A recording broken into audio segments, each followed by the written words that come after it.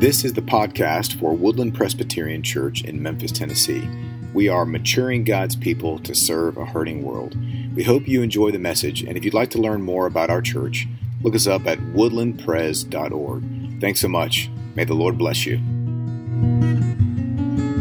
Matt told me that y'all have been in the summer, been talking about prayer and looking at different passages on prayer. So I'm excited to enter into that, something I need to grow in and something that we all probably need to grow in. So if you have your Bibles, go ahead and turn to Luke 11, 5 through 13. I noticed in your bulletin that you might read your passage first and then jump in. I'm going to give a little bit of context, read it, and then kind of go into our sermon. So Luke 11, 5 through 13, this is a chapter that has the Lord's Prayer that we just prayed in it. But in our passage in Luke 11, we find, in the beginning of it, we find Jesus praying in a certain place. Now this is not new to the disciples. He'd been there before. They had seen him praying many times before. But this time, they ask him a question. They ask a request. They say, "Lord, teach us to pray." And in this request, in this question, this is where we find the context of our passage, in all of really Luke 11. So Jesus answers that request, that question. He gives us first in verses 2 through 4, which we just read, it was the Lord's Prayer, a model and a pattern for prayer, and then which you probably read every Sunday and pray every Sunday. But then in our passage, verses 5 through 13, he gives us a better understanding of how prayer works in the context of our relationship with him. So that's kind of my thesis. What verses 5 through 13 is about is Jesus is giving us a better understanding of how prayer works in the context of a relationship with him. Now, I went to RTS, Reformed Theological Seminary, and I think that's the one that Matt went to as well. And one of my counseling professors, he always would, in counseling class, he would always ask this question. He would say, "What are the communication dynamics in your marriage? What are the communication dynamics in your marriage?" Now, communication is a vital part to any marriage. You know that if you're married. And one of the ways you can tell the health of your marriage, he would say, is by your communication dynamics. But it's also a vital part for our relationship with the Lord. So we can ask this question: what are your communication dynamics with the Lord? This is focused on prayer. And this is what Jesus is teaching us. He first gives us a model of how to pray, but then he dives in and helps us understand what prayer's like, what are the dynamics of prayer's like in our relationship with him. So let's go ahead and read our passage, Luke 11, 5 through 13. If you want to stand with me, you can stand and we can read. Hear the word of God. "And he said to them, 'Which of you has a friend will go to him at midnight and say to him, Friend, lend me 3 loaves. For a friend of mine has arrived on a journey, and I have nothing to set before him. And he will answer him from within, Do not bother me. The door is now shut, and my children are with me in bed. I cannot give up and give you anything. I tell you, though he will not get up and give him anything because he is his friend, yet because of his impudence, he will rise and give him whatever he needs. And I tell you, ask, and it will be given to you. Seek, and you will find. Knock, and it will be opened to you. For everyone who asks receives, and the one who seeks finds, and to the one who knocks it will be open. What father among you, if his son asks for a fish, will instead of a fish give him a serpent? Or if he asks for an egg, will give him a scorpion? If you then, who are evil, know how to give good gifts to your children, how much more will the Heavenly Father give the Holy Spirit to those who ask him?'" This is the word of the Lord. You may be seated. So in this passage, Jesus is giving us 2 dynamics that we have in prayer. He wants us to understand the freedom that we have in prayer, and he also wants us to understand the confidence, the freedom in prayer and our confidence in prayer. So let's look at the freedom in our prayers. Like any good teacher, Jesus gives us an illustration in verses 5 through 8, with a man going to his friend's house in the middle of the night, waking everyone up and asking for 3 loaves of bread, right?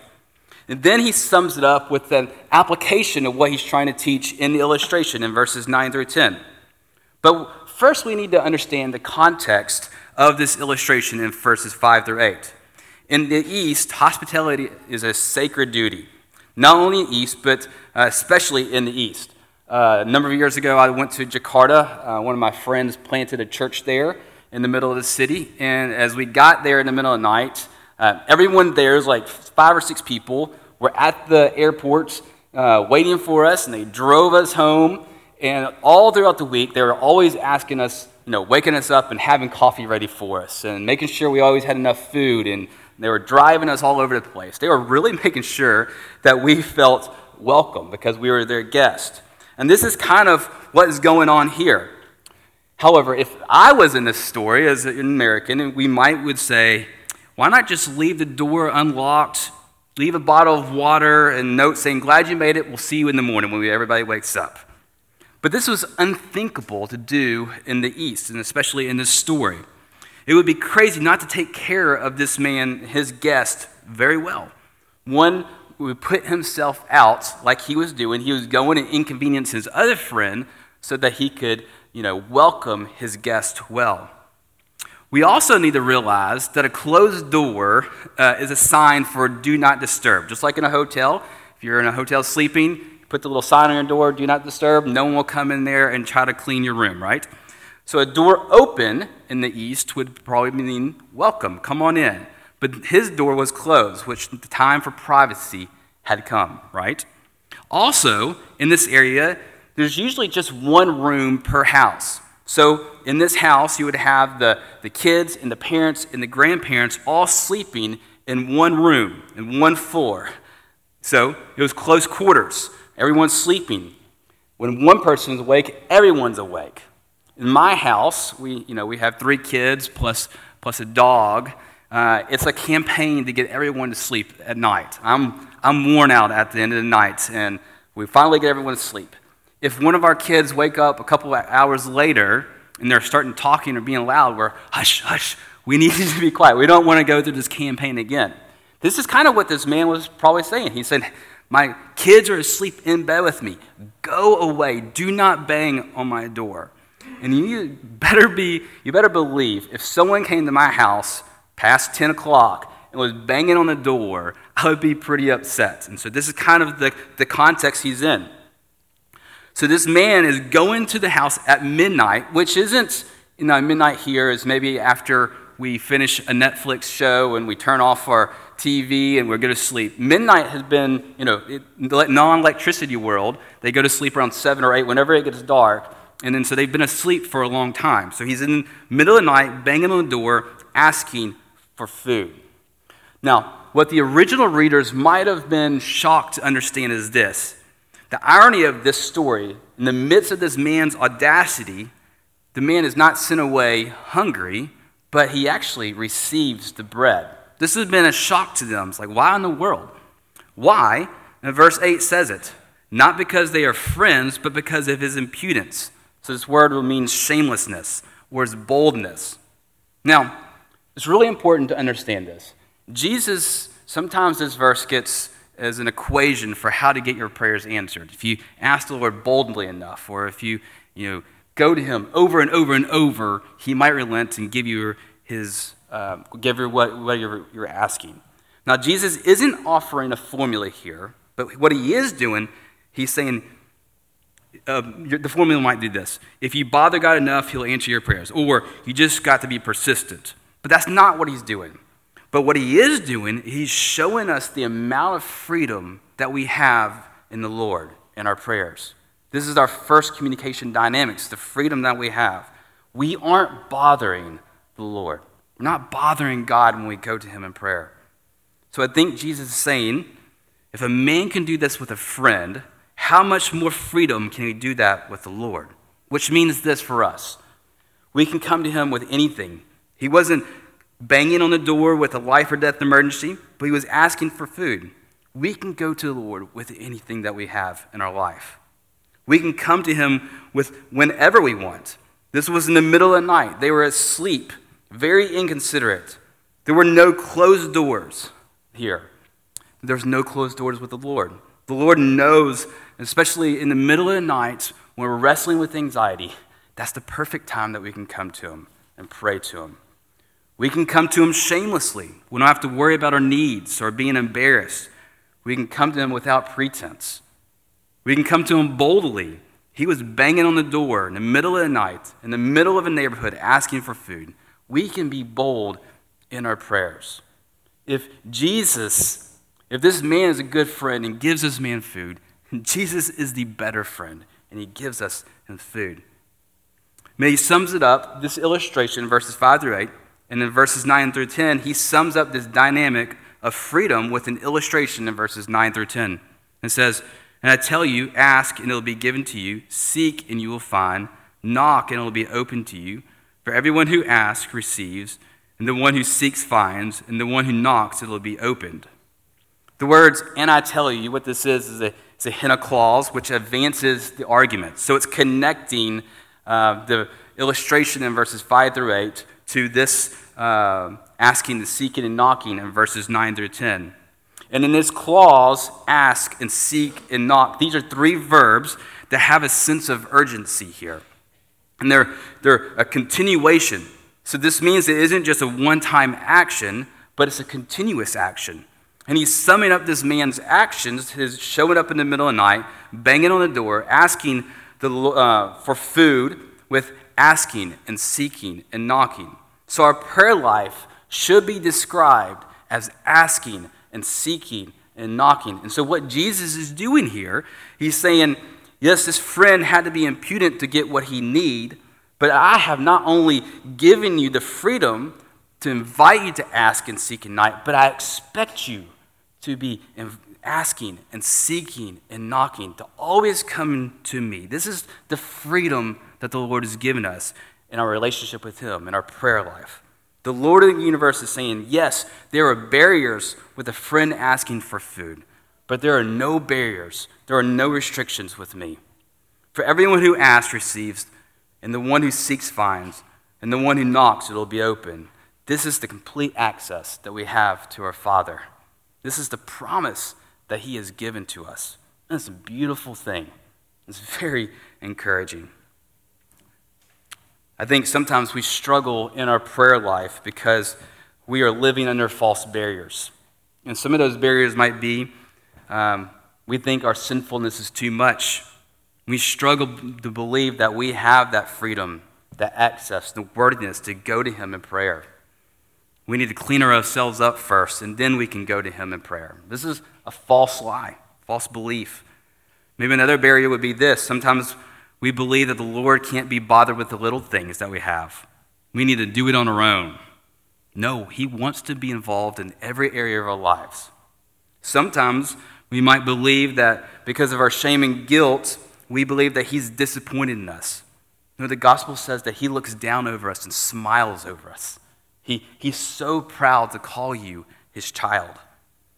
Maybe sometimes we believe that he doesn't actually hear us. He won't open the door. Our passage says the opposite here, right? Or maybe if he does hear our prayers, why would he give us 3 loaves? Why would he give me the things that I'm asking for? I haven't given him anything lately. Maybe if I go to church, or maybe if I serve or minister to others, then when I pray, maybe I'll get what I'm asking for. Well, that's a transactional gospel, which is a false gospel. The gospel, our gospel, does not work that way. Or what about, you might be careful what you ask for. You might be careful what you pray for. You might get it. Well, that's a false fear that we have, because what this passage is saying, that he's a good friend. He's a good father. These are earthly arguments that only apply in our earthly relationships. And in the gospel, we have an open door and a gracious friend. We have freedom in here. Jesus Christ wasn't just an example or emulation in verses 2-4 we see there, but he's a representative for our substitution. Because of his life and death and resurrection, we have complete access and freedom to go to him. So our first dynamic is the freedom in our prayer life. The second one, let's observe the confidence that we have in our prayer. So our first point, our freedom, that kind of goes with our actions, how we can go to him. But our confidence is based on who we are praying to. Now, Jesus is trying to form their confidence, their attitude of their heart of prayer by clarifying who they're praying to. Now, for example, children become experts asking things, what they want from grown-ups. When I was a kid, if I wanted to go to a Memphis Tiger basketball game, I would go to my dad and say, "Dad, can we please go to a Memphis Tiger basketball game?" He would always say yes. Now, if I needed help with my schoolwork, I would go to my mom and say, "Mom, I need help with my schoolwork." I would not go to my dad. If I needed finances, I would go to my grandmother and I'd say, "Grandmother, can you please give me money?" And she would always give me money. My confidence of what I was asking for was always based on who I was asking it from, right? And this is what Jesus is saying. He's building our confidence in our prayer life to who we're praying to. Now, in here, in our passage, verses 5 through 8, we see Jesus painting a picture of who we're praying to. And we see a better friend. As we look again at this illustration, we learn that the friendship was the foundation for the guy going to the house and asking for food. His request was made on the foundation of his friendship and necessity, right? We learn that with earthly friendships, it's impossible for the friend to say no because of his audacity. In the midst of frustration and inconvenience of being asleep and having to wake up, he couldn't say no to his friend. This was a good friend here, to wake up in the middle of the night and to give out food. But Jesus is saying, I'm a better friend than this, the perfect friend, your heavenly friend. Alistair Begg said it perfectly. If this happened with a friend, how much more may the disciples rest assured that God, who is our heavenly friend, will never refuse anything needful when we come to him in sincere prayer. If a normal human friendship produces this kind of result, we can be absolutely confident that our heavenly friend, with Jesus and the Lord, will be able to respond to our prayers without giving us what we need, what we do not need. You see, Jesus is building the disciples' confidence and our confidence in prayer based on friendship that we have with the Lord. So that's not how, but who. We also see he's a better friend, but we also see in verses 11 through 13, he's the better father. He then changes and takes an even more intimate route. It says, "What father among you, if his son asks for a fish, will instead of a fish give him a serpent? Or if he asks for an egg, will give him a scorpion? If you then, who are evil, know how to give good gifts to your children, how much more will the Heavenly Father give the Holy Spirit to those who ask him?" The fact that Jesus invites us to pray with impudence and boldness and shamelessness only makes sense because we're praying to a father, not just a friend, but to a father as well. Only my children have the ability to tug on my shirt and ask me questions, or even ask me the same question 5 times thinking they're going to get a different response, or saying please 10 times over and over and over. Only my children can wake me up in the middle of the night asking for water or wanting to play at 5 o'clock in the morning. I might be a little bit bitter than this morning. But that liberty is built on our relationship with each other. I love them with all my heart. And because of that love and because they're my children, they have the access to do that with me. Jesus is saying, what earthly father will give a child a serpent rather than a fish, or scorpion rather than an egg? No decent father will do that. He is using common knowledge that we have of our earthly fathers that loves and protects and gives children good gifts. And if that is true of a good earthly father, how much better and true is it with our heavenly Father? Jesus is driving home this point. He starts off with the Lord's Prayer in verse 2, "Our Father who art in heaven." And now in this passage, he's explaining it to us. It's really neat. If you look at the names of the Lord, that from Genesis to Revelation, when you hit Matthew, you start to see Father over and over and over again. And what they're saying is our relationship with him needs to be focused. The gospel writers are saying you need to see the Lord as your Father. So what does this mean for us? Tim Keller explains it best. He says, prayer works only on family terms. Prayer works only on family terms. So think about this. Children go to their parents boldly and shamefully with their request. And they do it expectantly, and they do it with complete trust, right? Does this mean that they'll get whatever they want? No, that's not it at all. They're poor judges of what is good for themselves, and their parents know what's best. If I answered every request of my children this week, I just thought about it this morning, I would have to buy a $3,000 drone for my son, or created their own YouTube channel and put all kinds of videos on there, and bought about 4 dogs this week. So this obviously isn't always the best thing. A father knows what's best for their kids. Kids expect to be taken care of. They know who to go to for their needs. They expect good gifts sometimes, obviously, sometimes too many good gifts. They expect to be loved and to cherished. Jesus is painting this picture of what it looks like to pray on family terms. So what does this mean for us? We can pray for him freedom, yes, but we also need to pray trusting how he answers our prayers. He knows what's best, and we need to come to him and pray in humility that he does know what's best. We can express our hearts to him with whatever it's on it. The Psalms are full of these prayers of lament and anger and joy and fear and sadness. He delights to hear these prayers. I love when my kids, whenever they do, when they start to tell me what's on their heart. I love it. That's when I'm really able to connect with them. We can go to him praying, expecting not only good gifts from him, but especially we can expect to receive the Holy Spirit. We see that in verse 13, which is our ultimate gift. We can go to him, praying to him, and really develop an intimacy with him. I get to drive my kids to school almost every morning during the school year. And at that time, it is the best conversation, the most interesting conversations, but it's the best conversations.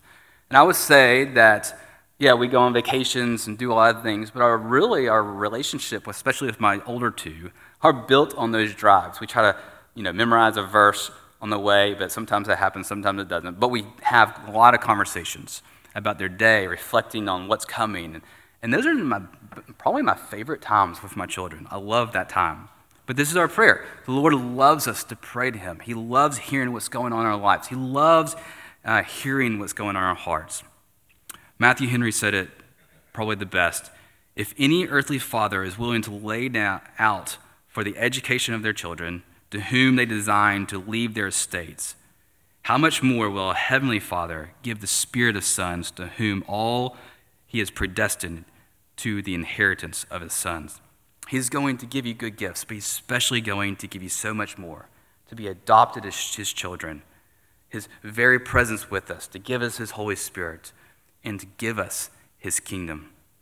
So we're praying for freedom, but we're also praying to a heavenly Father.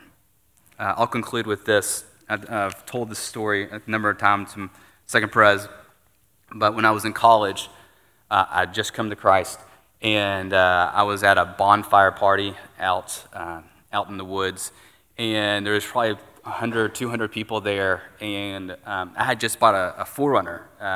I had a landscaping company, and after doing landscaping, I bought a 4Runner. It was my favorite thing. Put new tires on it and put a new paint job. It was my love of my life, probably.